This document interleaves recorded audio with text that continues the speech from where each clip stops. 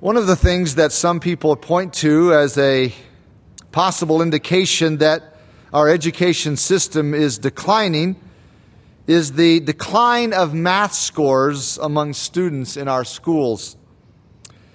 It goes without saying that a person who is properly educated should know, among other things, basic facts of mathematics. That would include addition, subtraction, multiplication, and division. I mention them in that order because that is typically the order in which the subjects are learned.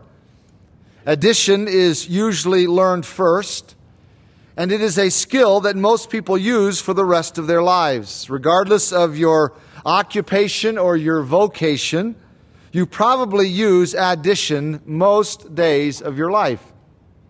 For example, you may be adding up how long it's going to take you to do a certain task.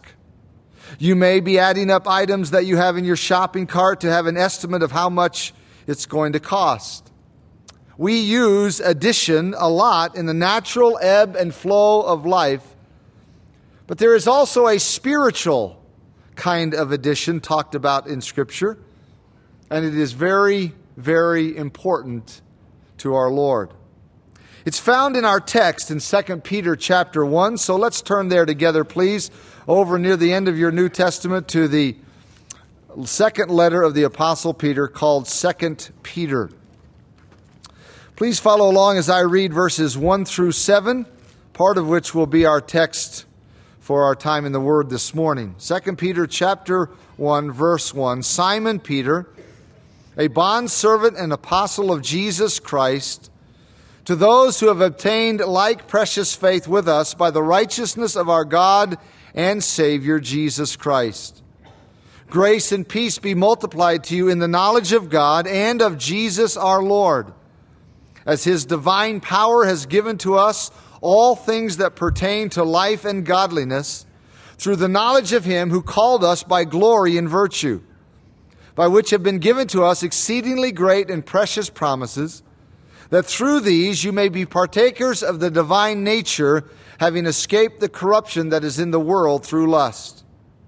But also for this very reason, giving all diligence, add to your faith virtue, to virtue knowledge, to knowledge self-control, to self-control perseverance, to perseverance godliness, to godliness brotherly kindness, and to brotherly kindness love. For if these things are yours and abound, you will be neither barren nor unfruitful in the knowledge of our Lord Jesus Christ. As we have seen in the past couple of messages, the Apostle Peter wrote this letter as a warning for Christians.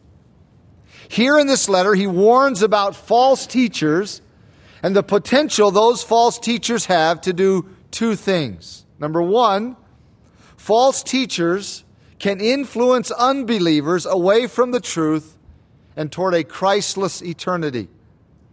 And number two, false teachers can influence believers away from the truth and toward a life of stagnant spiritual growth.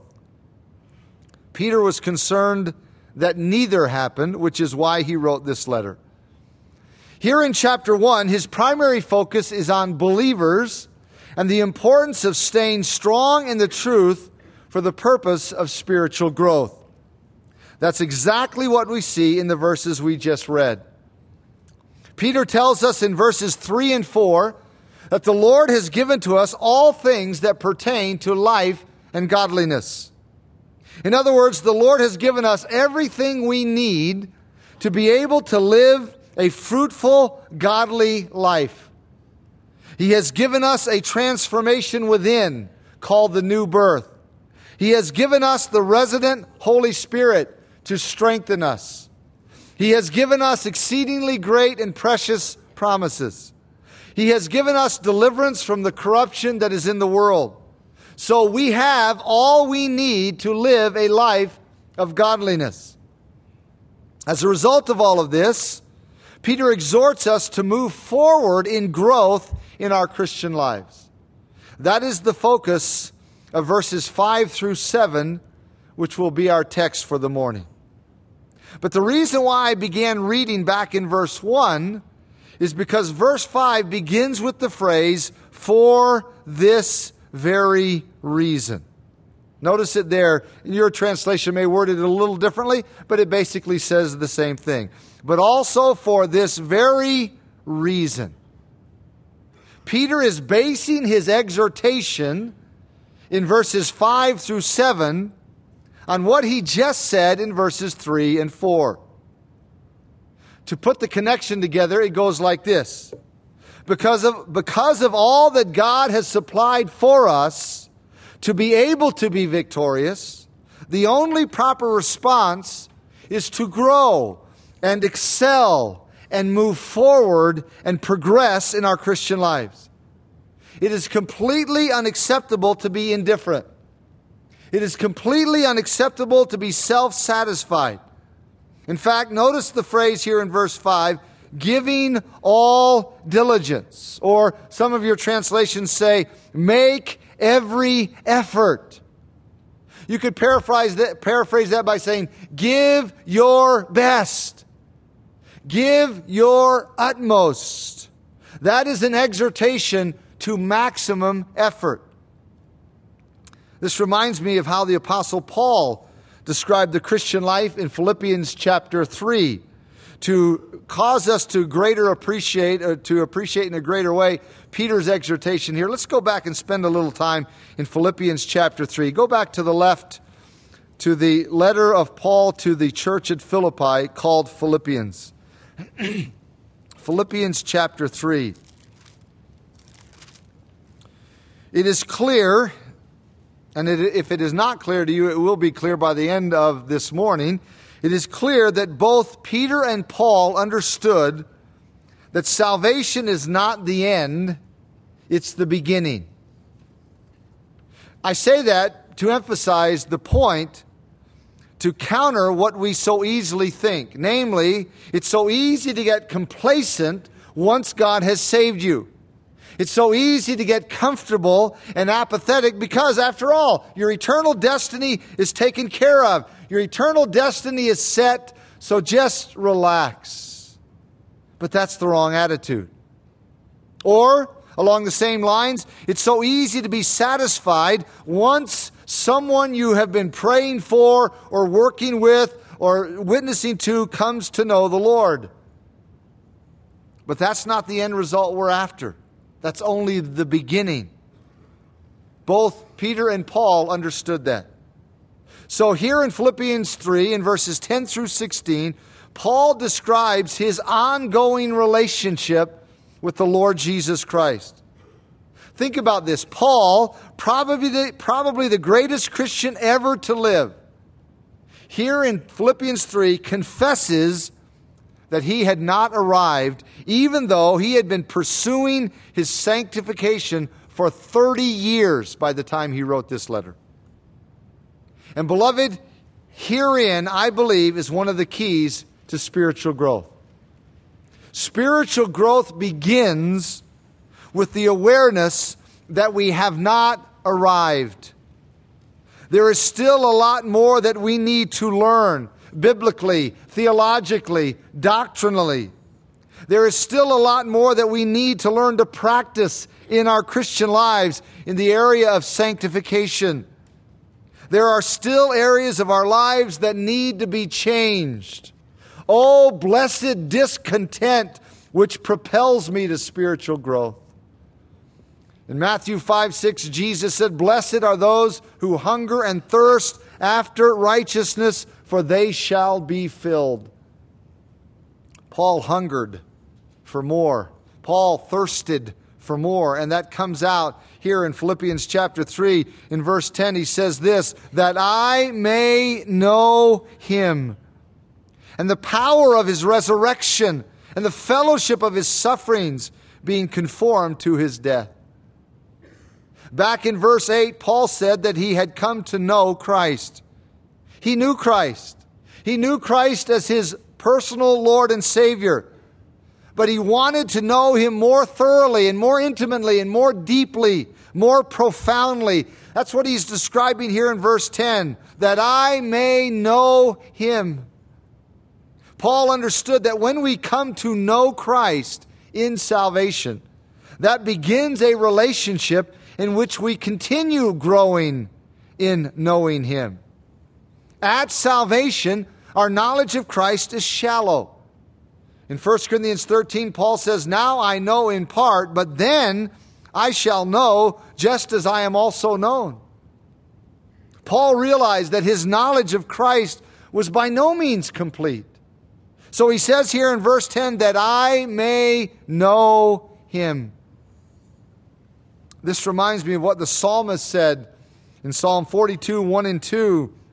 As the deer pants for the water brooks, so longs my soul for you, O God. My soul thirsts for God, for the living God. In Psalm 63, 1 and 2, David wrote, O God, you are my God. Early I will seek you. My soul thirsts for you. My flesh longs for you in a dry and thirsty land where there is no water, to see your power and your glory. In Exodus 33:13, Moses said, now therefore I pray, if I have found grace in your sight, show me your way that I may know you. Moses knew God. What is he saying? What was he praying? Moses knew God, but he wanted to know him more intimately, more deeply, more profoundly. That's exactly what Paul is saying here in verse 10 when he says that I may know him. Paul wanted to experience more of Christ's resurrection power every day of his life as he conquered sin and grew in Christ's likeness. The last phrase here in verse 10 is being conformed to his death. Paul seems to be saying, I want to become like Christ in his death because he passed through death into a new life. And that's what I want to be happening in my life continually. It's just another way of expressing his desire for growth and intimacy with Christ. That's what Paul wanted in his life. He knew he couldn't attain perfection in this life, but let me tell you something. He still reached for it. In verse 11, he says, if by any means I may attain to the resurrection from the dead. What does he mean by this statement? Since the context is dealing with spiritual growth and maturity and perfection, I believe that Paul is saying here that he gave his all to the task of sanctification with the goal of achieving what would be done for him when he was resurrected. In other words, Paul knew that once he was resurrected, he would be glorified and perfect. But he didn't just sit back and wait for it to happen. He made all the spiritual progress he could, even to the point of trying to attain to the perfect condition he would have once he's resurrected. Of course, he knew that he would never completely attain that status in this life, but he gave it his all. That leads to his next statement in verse 12. He says, not that I have already attained or am already perfected, but I press on, that I may lay hold of that for which Christ Jesus has also laid hold of me. This is a remarkable statement, beloved. Even after 30-some years of spiritual growth, Paul said, not that I have already attained. You know what that tells us? There's always room for more growth. Always room for more progress. That's what Paul is describing here in verse 12 when he says, I press on that I may lay hold. There's no passivity in that statement, is there? Paul gave maximum effort. He wasn't content with where he was at in his spiritual progress. He always wanted more. Alec Mathieu wrote this, quote, no obsessive hatred ever dogged the heels of its adversary with more tenacity than the Apostle Paul held to the target of Christian perfection, end quote. It is sad the number of Christians who are satisfied with their spiritual progress. they're simply content to limp along spiritually. Once they've had their Sunday morning sermon, they've had enough for the week. They've been challenged enough, exhorted enough. That kind of complacency was nauseating to Paul. He had what Warren Wiersbe has called a sanctified dissatisfaction. That's a great phrase, a sanctified dissatisfaction. As I said earlier, in one sense, that is the starting point for spiritual growth.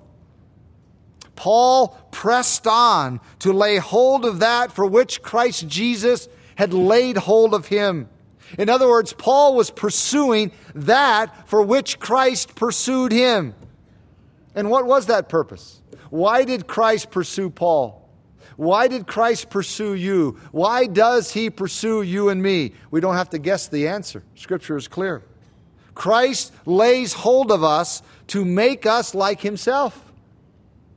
So Paul is saying here in this verse, I am giving maximum effort to being like Christ, since that's the purpose for which He laid hold of me. And let me tell you something. Paul never, ever lost his focus. In verse 13, he says this, Brethren, I do not count myself to have apprehended, or I do not count myself to have laid hold of it or attained it. I haven't arrived. But one thing I do, forgetting those things which are behind and reaching forward to those things which are ahead. This was Paul's focus.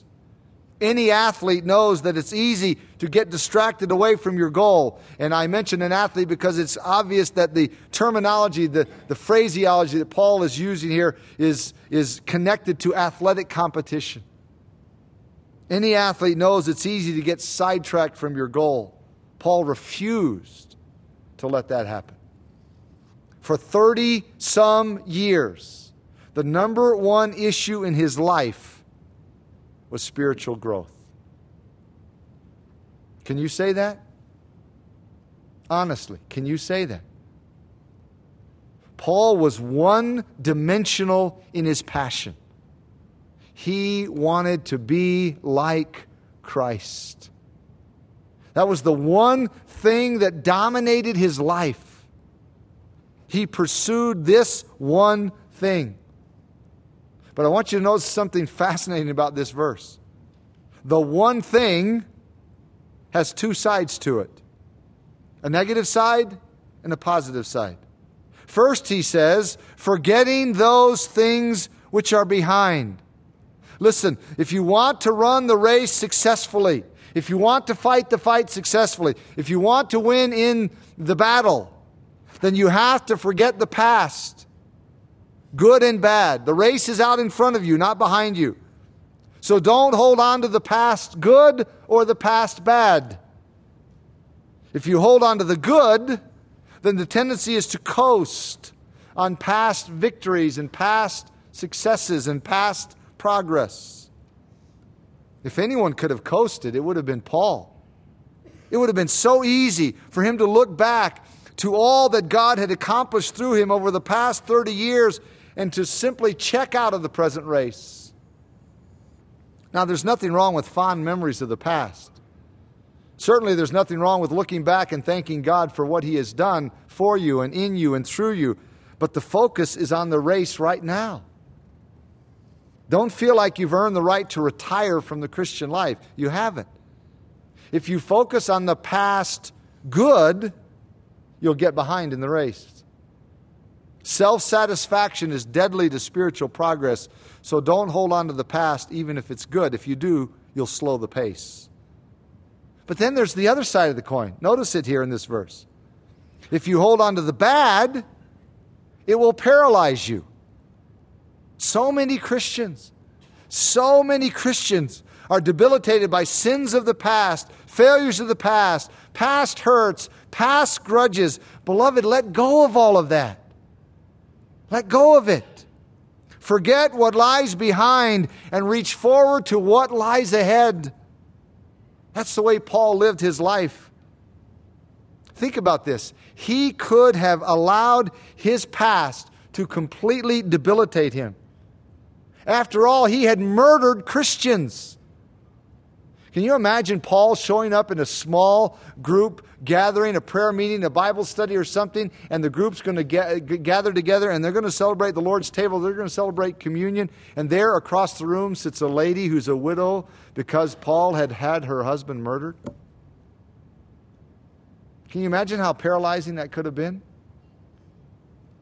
The guilt of all that had to be overwhelming. He consented to the stoning of the dear beloved Stephen, the very first Christian martyr. But he knew that by the grace of God he was forgiven. And he knew that God wanted him to forget the past and reach forward to the future. So that's the way he lived.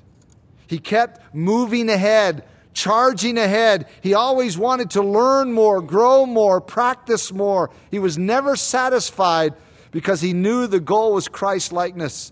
And so he says in verse 14, I press toward the goal for the prize of the upward call of God in Christ Jesus.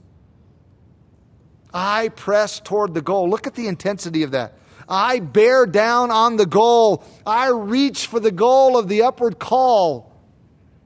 That seems to be a synonym for glorification or perfection.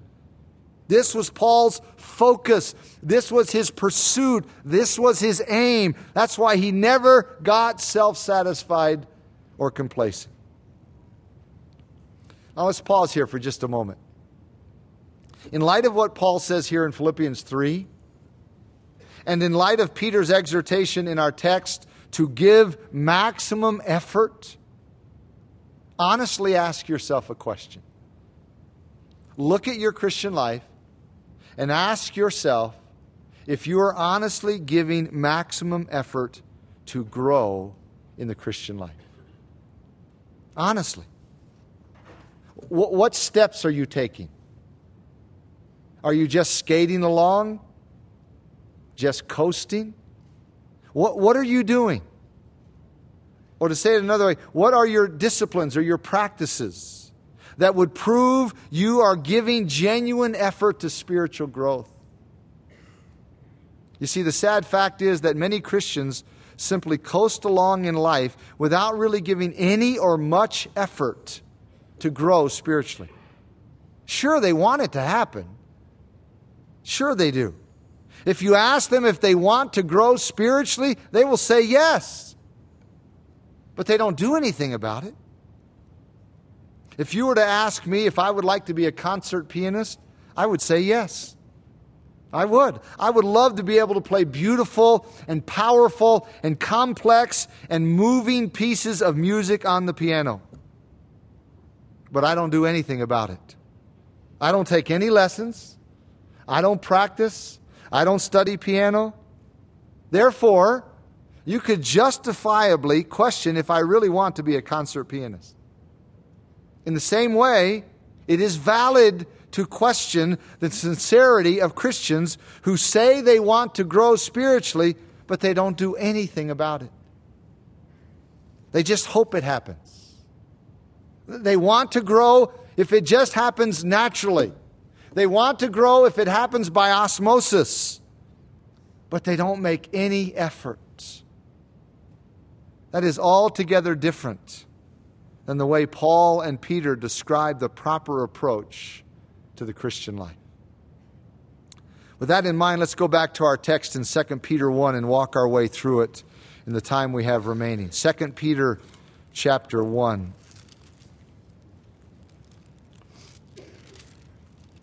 So here in verse 5, Peter says we are to give all diligence. We are to make every effort to grow in the Christian life. We are to give it our best. He says we are to add to our faith.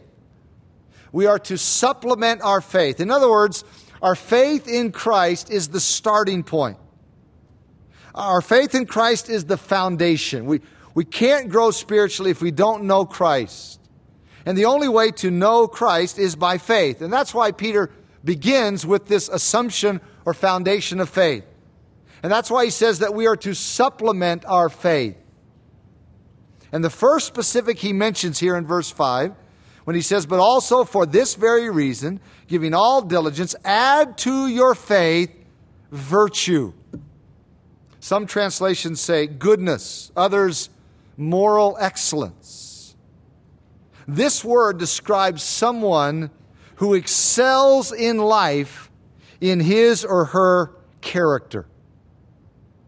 This describes someone who stands out. This describes someone who is unique in his or her character.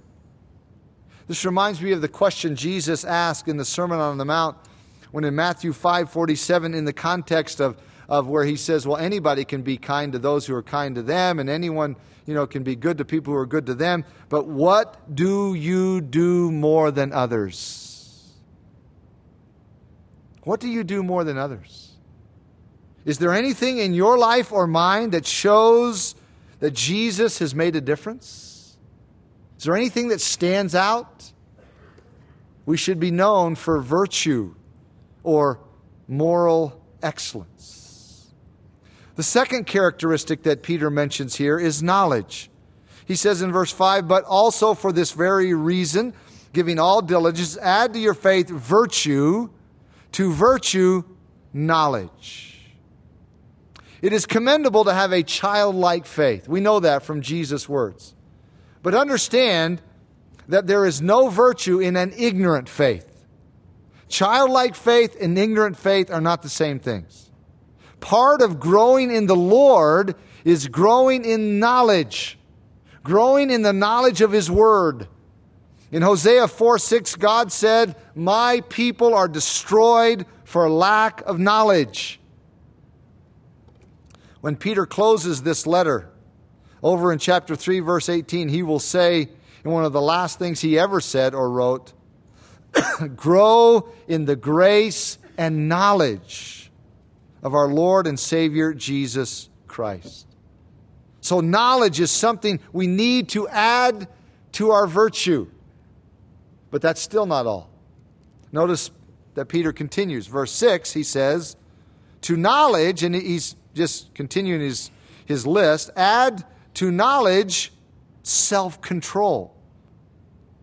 Self-control is a fundamental aspect of the Christian life, beloved. We can't just go with our feelings. We can't just go along with whatever we feel like doing or whatever we don't feel like doing. Tragically, some Christians don't understand this, or they don't accept this. They just live their lives by their desires, by their impulses, by whatever comes naturally, by their feelings. So if they feel like being kind to people on a given day, they will be kind. If they don't feel like it, then they won't be kind. If they've had a bad day, then they take it out on others around them. If they've had a bad week, they take it out on others around them because they have absolutely no concept of self-control. They just go with whatever their feelings dictate.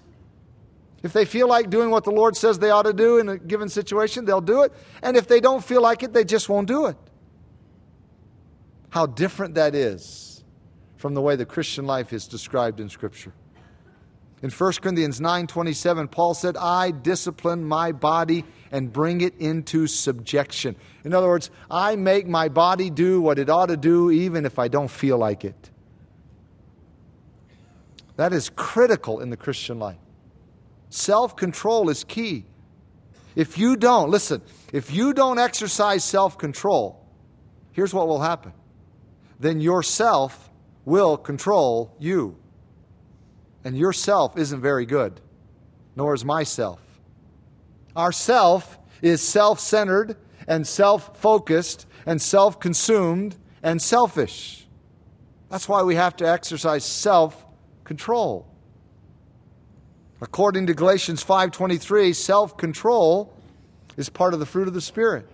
Therefore, as we walk in the Spirit, as we grow in Christ, this character trait will be produced in us more and more by the Holy Spirit, which is encouraging to know that even though we are responsible to exercise self-control, it doesn't all depend on us.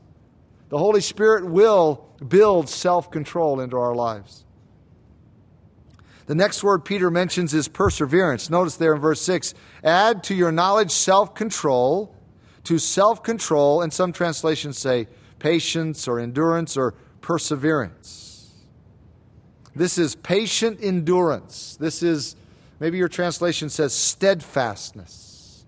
Add to your self-control steadfastness. Life isn't always easy. You know that. We face sickness. We face mistreatment from friends or enemies, financial pressures, death of loved ones, heartbreak from various sources. We face discouragement in life. That is why we need this quality. That's why we need this character trait. We can't throw up our hands and quit when things get tough. We have to hang in there. We have to be faithful with patient endurance. And that's why Peter says, add to your self-control perseverance. And then the last word in verse 6 is godliness. Notice, add to your knowledge self-control, to self-control perseverance, to perseverance godliness. A godly person is someone who seeks to please God in every facet of his or her life. This describes someone who wants to please and honor God in every circumstance that comes into your life. That is a truly godly person. God brings prosperity into your life, you seek to honor Him with prosperity. If God brings adversity into your life, you seek to honor the Lord in adversity. God brings success into your life, you seek to honor the Lord in success. God brings trial into your life, you seek to honor God in trials. That's what it means to be godly. This word describes a Christian who obeys God in His Word and therefore has a God-likeness quality in his or her life. It's when we do what God tells us to do in adversity, in prosperity, in success, in failure. It's when we do what God tells us to do that we look the most like Him, and that's this word, godliness. But Peter's not done. Notice verse 7. Add to your godliness brotherly kindness. Brotherly kindness describes a relational kindness toward one another in the family of God. It describes a heart of affection and a willingness to sacrifice for one another. It's a family term. Now I know, and it's sad you have to say this, but I know that not all brothers love each other, okay? And I know that not all brothers get along, but this character trait assumes that there is a unique bond between brothers. I know that my brother and I have this kind of relationship, and we would do anything for each other. That's the kind of love Peter is describing by this word. Add to your godliness brotherly kindness. And then one more. And to brotherly kindness, add love. So Peter caps off his list by saying, and to brotherly kindness, love. This begs the question, what's the difference between this term, love, and the previous term, brotherly kindness? Here's the difference. The previous term implies that there is a relationship and that there should be brotherly kindness in that relationship. There's a sense in which this term, however, the last one, goes even further by saying that we ought to love others even if there is no relationship there. Assuming you have good relationships in the family of God, it's easy to see how you could display brotherly kindness, right? I mean, if you have good relationships, good friendships in the family of God, then you could naturally display this brotherly kindness. But what about loving those with whom we have no relationship, no connection? That's even more commendable, which is why Peter caps off his list with this character trait. This kind of love is the pinnacle of all virtues. That's why 1 Corinthians 13:13 says, and now abide faith, hope, love. These three, but the greatest of these is love. Colossians 3:14 says, and over all these virtues, and Paul in that passage has also listed a lot of virtues, just like Peter does here. And he says in Colossians 3:14, over all these virtues put on love. Or you could almost paraphrase that, over top of all these virtues throw a huge blanket of love, which binds them together in perfect unity. Peter already said this back in 1 Peter 4:8, which says, and above all things, have fervent love for one another, for love will cover a multitude of sins. Love is the pinnacle. Love is the summit. It is the superlative. Let me explain how that works. If you have knowledge, which is mentioned earlier in this list, if you have knowledge but no love, then you will probably be arrogant or harsh or abrasive. Sadly, there are Christians like that. A lot of knowledge, accurate knowledge, good knowledge, no love, and they're arrogant or harsh or abrasive. That's why Paul warned in 1 Corinthians 8:1 that knowledge puffs up, but love builds up. Knowledge without love is dangerous, and love without knowledge is dangerous, which is why Peter mentions both as important in our spiritual growth. So Peter's list begins with faith and ends with love, which shouldn't surprise us. Those are the two most essential aspects of the Christian life. Galatians 5:6 says, for in Christ Jesus, neither circumcision nor uncircumcision avails anything, but faith working through love. Faith and love are the two most important, but, please hear this, that doesn't mean that the other character traits in this list are unimportant. They're obviously important, or God the Holy Spirit would not have prompted Peter to put them in this list. All of these things are important to the Lord, and He wants to see these things in our lives in an increasing manner. So He says, add.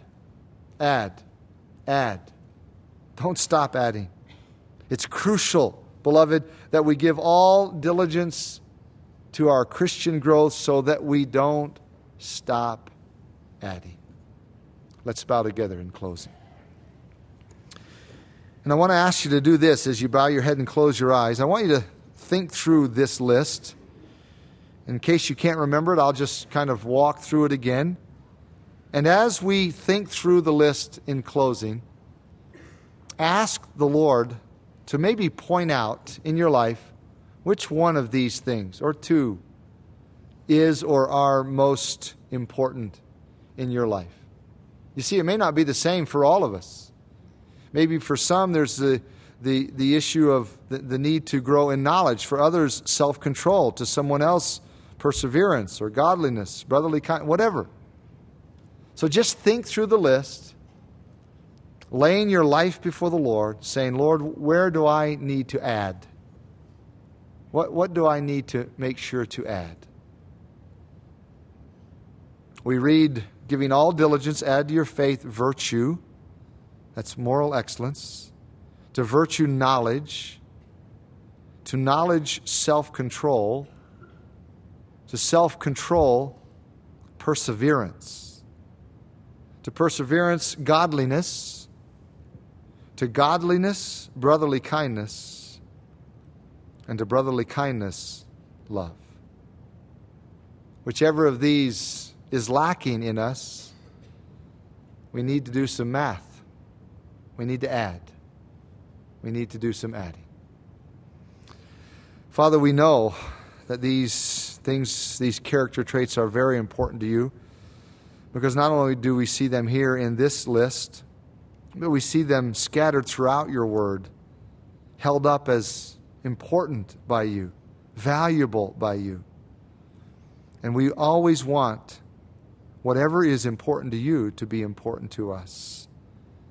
So as we think through these character traits that your Holy Spirit guided Peter to put in this second epistle, may we be humble and teachable and open to where we're falling short, where we are lacking, so that we would do as Peter says here, give all diligence, or make every effort, or give our utmost to add whatever needs to be added by way of character, Christ-like character in our lives. And in closing, Father, we want to pray for anyone who is here among us who does not belong to you, does not belong to your Son, Jesus Christ, who cannot really call you Father. Even though this message was not directed toward them or that issue, may your Holy Spirit be pleased to use something from our service, maybe something from a song that was sung, a prayer that was offered, scripture that was read, comment that was made. May your Spirit be pleased to use that to give understanding and conviction to the man or woman who is present with us without a relationship with Jesus Christ. So that today that man or woman would come to know Christ personally as Lord and Savior and begin to grow in Him, in whose marvelous name we pray. Amen.